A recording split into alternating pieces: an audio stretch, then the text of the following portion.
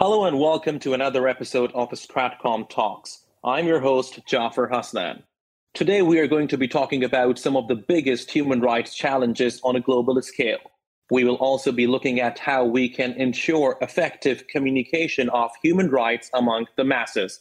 To discuss all this and more, today I'm joined by Muneeb Qadir. He is a human rights lawyer based out of Pakistan. Muneeb, thank you very much for joining us today on this podcast. Thank you for having me, Jafar. All right, so let's start the discussion. My first question to you, Muneeb, which also happens to be the main theme of today's discussion. What are some of the biggest challenges to human rights in today's world? Given the complexities of the modern world, and we are in the middle of a pandemic, what I'm seeing, and it's not just me, but this is a concern, there is a rise in, right-wing populism in politics. And this is a phenomenon which is being witnessed all across the globe. So it's even Western democracies, and that is what is a bit frightening. Turning towards or tilting towards right-wing rhetoric, for instance, if you look at what's going on in France, in French politics, the presidential election just around the corner. Somehow it's the right-wing parties, people like Marine Le Pen or Eric Zemmour, who are gaining traction now. Eric Zemmour, people like those, they have openly, spoken out against immigration. They have made very problematic Islamophobic or anti-Semitic statements. I know about Eric Zemmour, his Holocaust denial tendencies, and this is all in public.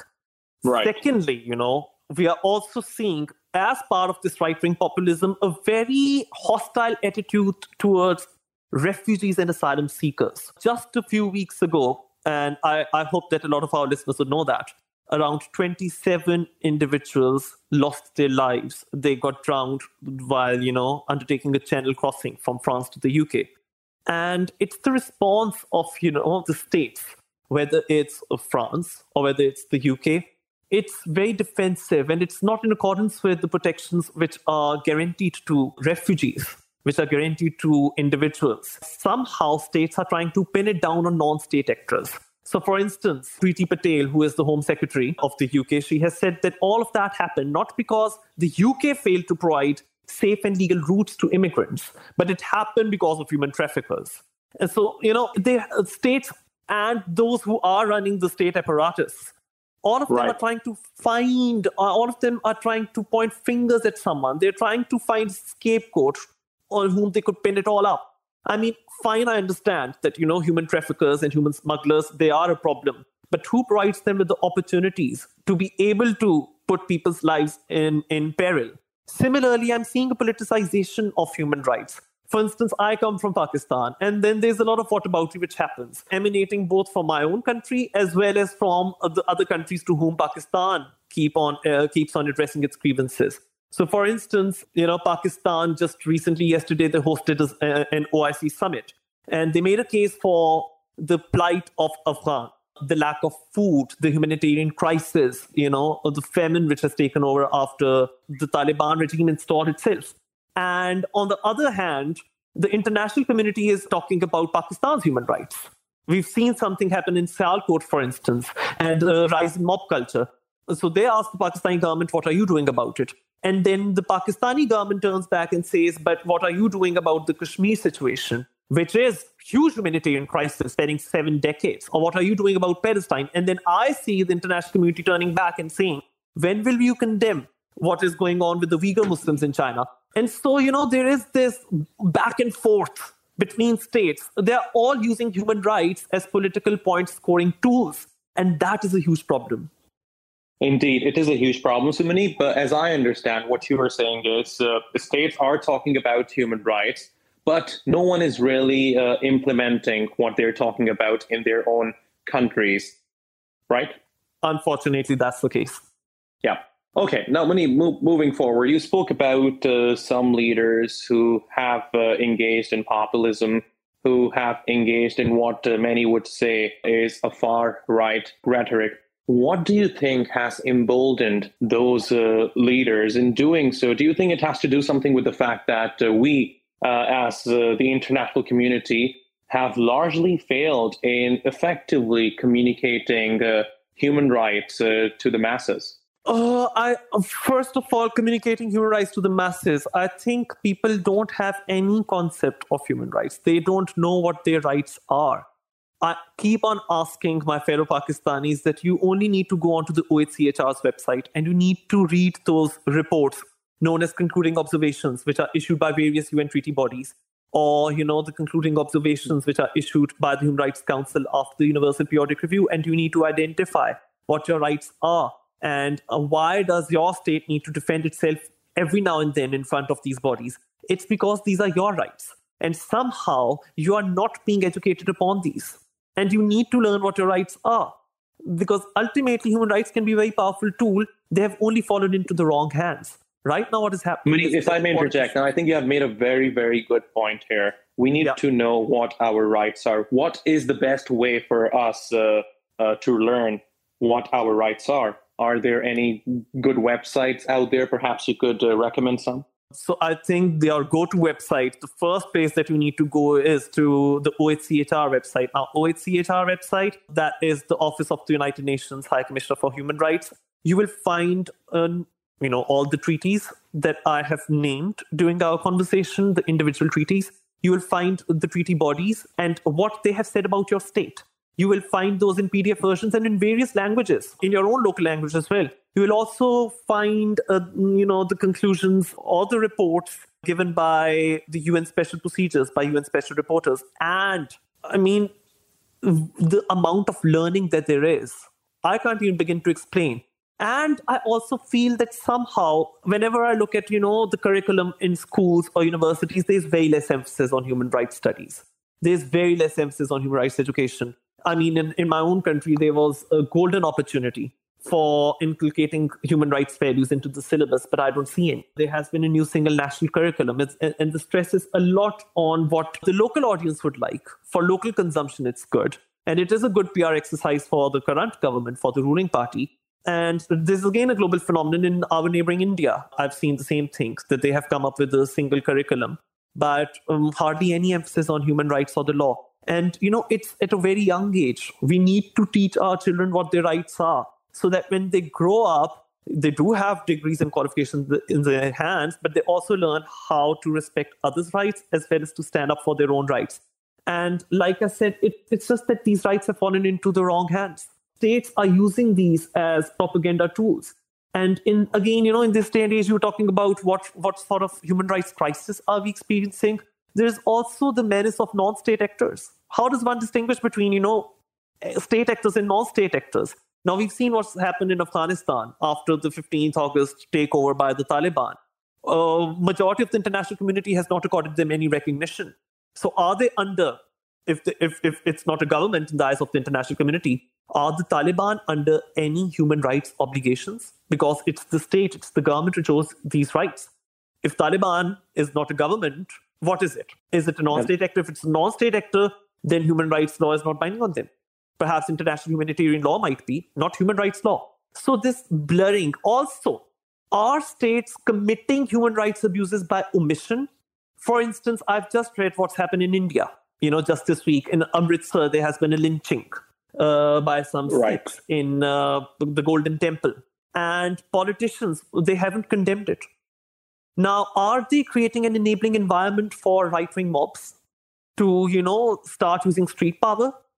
Because there is a very interesting concept in international law, and I don't want to take up too much time, but it's called due diligence. And the due diligence principle says that states are not only under negative duties, not to interfere with people's individuals' human rights, but they are also under positive duty to ensure that private entities or individuals do not commit human rights abuses. And if they do, they are brought to justice. Those human rights abuses ought to be investigated and redress needs to be provided to individuals. So my problem is, and we've also seen this in the United States with the Trump era, how politicians, for their own political gains, are empowering these right-wing mobs. We saw Donald Trump, equating right-wing mob groups like the QAnon with the Black Lives Matter movement. When the Charlottesville incident happened in 2017, whereby, right-wing white supremacists, they attacked and they drove over pro-democracy protesters, Donald Trump equated them. He said that, the behavior of both was uncivil. And that creates an enabling environment. We saw that culminating in what happened in Washington on 6th January with the US Capitol attacks. So the problem is that be it India, be it my own country, where I listen to the politicians. Right. It is so the problem is universal. The problem is universal. The issue of human rights violation is not limited to one particular region. It's happening all over the world. It's becoming a trend. Exactly. And this brings me to my next question. When it comes to a universal problem, I think a universal problem needs a universal solution, collective global response. And one body which could perhaps help countries in coming up with a collective global response is the United Nations. Do you think the United Nations has played an effective role in ensuring that human rights are upheld? With a lot of disappointment, I have to say, no, it hasn't. And the reason being that very much like the international community, it is, the direction in which the United Nations moves is very much in accordance with political alliances and political interests. And the veto power in the Security Council, for example, is a major stumbling block. And I have something very interesting to tell you that, David Miliband, who was the former Foreign Secretary of the UK, he's just said this week that the Security Council will have to give up their veto power on at least cases of alleged mass atrocities. Now, if that happens, I think that could be the turning of the tide. What is meant by that is that the P5, the 5 permanent members of the Security Council, any one of them, depending on their political agenda, could veto any matter pertaining to a humanitarian crisis in the Security Council, and everything hits a roadblock. And there's no way forward. So, for example, the Israel-Palestine issue, which, again, reached its peak this summer, hasn't come to any conclusion. So many efforts have been put in, bringing this onto the international agenda, but it hasn't come to fruition. Why? Because, for example, the USA is going to veto because they are allies with Israel. Just recently, Russia used its veto power against a UN Security Council resolution casting the climate crisis as a threat to international peace and security. So when that happens, we've also been seeing how, China prevented any UN action against the Rohingya genocide in Myanmar.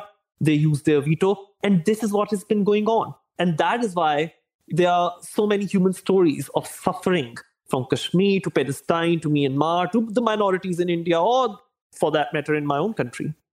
And so that limits the effectiveness of international human rights law. It really makes one feel as if, these rights or these so-called universal rights exist only on paper. And then there are also, other organs of the United Nations like the International Court of Justice. And it's very disappointing that in 2007, when the International Court of Justice had itself admitted that, during the Yugoslavian war, what had been done to Bosnian Muslims by the Serbs, the acts amounted to genocide, but the intention for committing acts of genocide was not proven. I think that was a huge blow. How does one determine then? It becomes impossible to say that, there was an intent to commit genocide, going by the standards set by the ICJ. And that is why those international criminal tribunals had to step in. So the ICJ could also have done a lot. I hope that they do something about the complaint brought forward by Gambia in relation to genocide allegations against Myanmar, what they are doing to Rohingya community. Perhaps that could, act as some sort of damage control for the ICJ's reputation. But again, the ICJ hasn't done enough. Then there is the International Criminal Court. And the problem with that is that its remit is very limited. It's limited to only those individuals or officials involved in war crimes or crimes against humanity who belong to countries which are state parties, the Rome Statute on the ICC, and if their acts were committed on the territory of those state parties, or if the Security Council refers the matter to the ICC. But like I've said, almost everything is vetoed in the Security Council, at least everything that matters. Exactly. And Muneeb, this is something we have been talking about for years, that the United Nations Security Council does not provide enough representation. It does not equally cover different regions. For example, it has only 5 members who have the power to veto anything the United Nations General Assembly discusses. So there's certainly inequality, injustice taking place within the United Nations. But so, of course, that is a different topic for another day. Now, the issue of human rights is one of the issue of human rights violations is perhaps one of the most pressing issues of our times. Yeah. Certainly, these institutions such as the International Court of Justice, the United Nations, and many others have largely failed in addressing this issue. So let me ask you, what can we do on an individual level as human beings to protect the human rights of one another? I think what needs to be done is that we need to educate ourselves. If our states are failing us, we need to look up. This is the digital age. And I think one of the greatest blessings is that there are cyber attacks and there is a lot of trolling as well. And there are negative effects of social media and too much reliance on the internet. But at the same time, there's a plethora of information available, which is just a single click away. So awareness is the first step. Also, with awareness, what happens is that somehow citizens start standing up for their rights. What is meant by rule of law is that there is no one set group of individuals which are above the law. All are subject to law. And what that means is that whatever your state is telling you, you don't just blindly believe it. You question back, because that is the social contract theory. And, it's very alarming how we keep on reading about powerful Israeli companies like NSO using the Pegasus spyware, how states are, clients for these spywares. Just today, I was reading that a UN expert who was looking into possible war crimes in Yemen committed by Saudi Arabia, his phone was hacked by the Saudi officials using the Pegasus spyware. And that also brings me to, we should be pressing for corporate responsibility. Why is it that only states are subject to international rights regimes? These corporates, which make huge profits, they are destroying our environment. We need to stand up for environmental justice. Environmental rights are also human rights. We need to identify what should count as crimes against humanity. Is it only limited to, for example, torture, extrajudicial killings, which, by the way, are rampant? Or should it also include things like vaccine inequity, environmental degradation, the use of corporate profit-making businesses by state clients to spy on journalists? Because again, there's a shrinking space for journalists. There's a shrinking space for freedom of expression. In a country which has fared relatively better, like the United Kingdom, they are talking about scrapping the Human Rights Act. Why? Because they're saying that, private interests do not prevail over public interests. They do not prevail over national security. And now national security is a tag that we need to be very wary of, because yes, national security is important. But how exactly do we define it? In India, for example, everyone who dissents is slapped with a UAPA notice and is labeled a terrorist. And who gets to define that?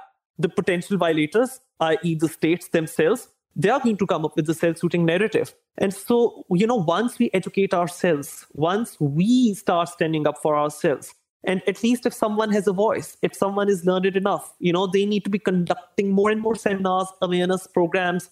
And because, when I look at, again, I'm going to give the example of my own country. There's also shrinking space for NGOs. The word NGO is used as if it's a very dirty word. And there have been laws which have been introduced which make it almost impossible for an NGO to register or to raise finances. And if the civil society is going to shrink into nothingness, who will keep a check and balance? So I think awareness, I believe, inculcating and instilling human rights values into education. I believe that those who are privileged enough, who have had an education in human rights, they should come forward and they should highlight, and not just highlight, they need to take up pro bono cases. For example, if I'm a lawyer, this is what I can do. I can take up pro bono cases. And the sad story is that for a lot of lawyers and even journalists, it does become very dangerous to take up controversial cases. There are some unspoken red lines which you're not supposed to cross.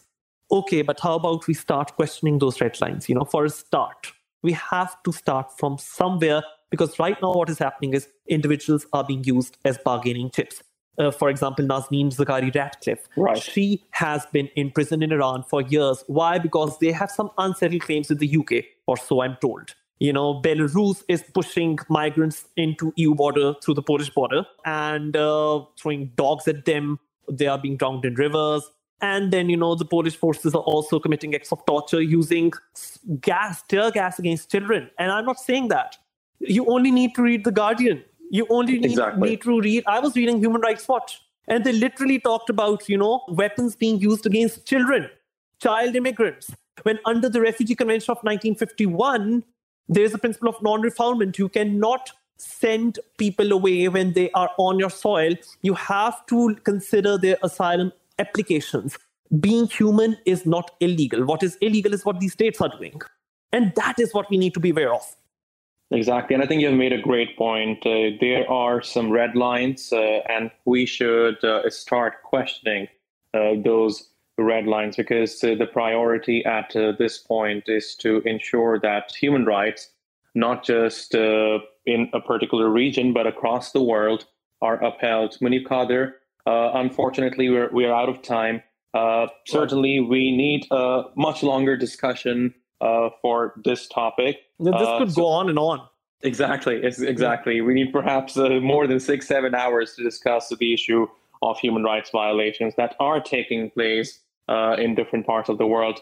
But unfortunately, we're out of time. Muneeb Qadir, thank you very much for joining us today on this podcast. And thanks to our audience for tuning in.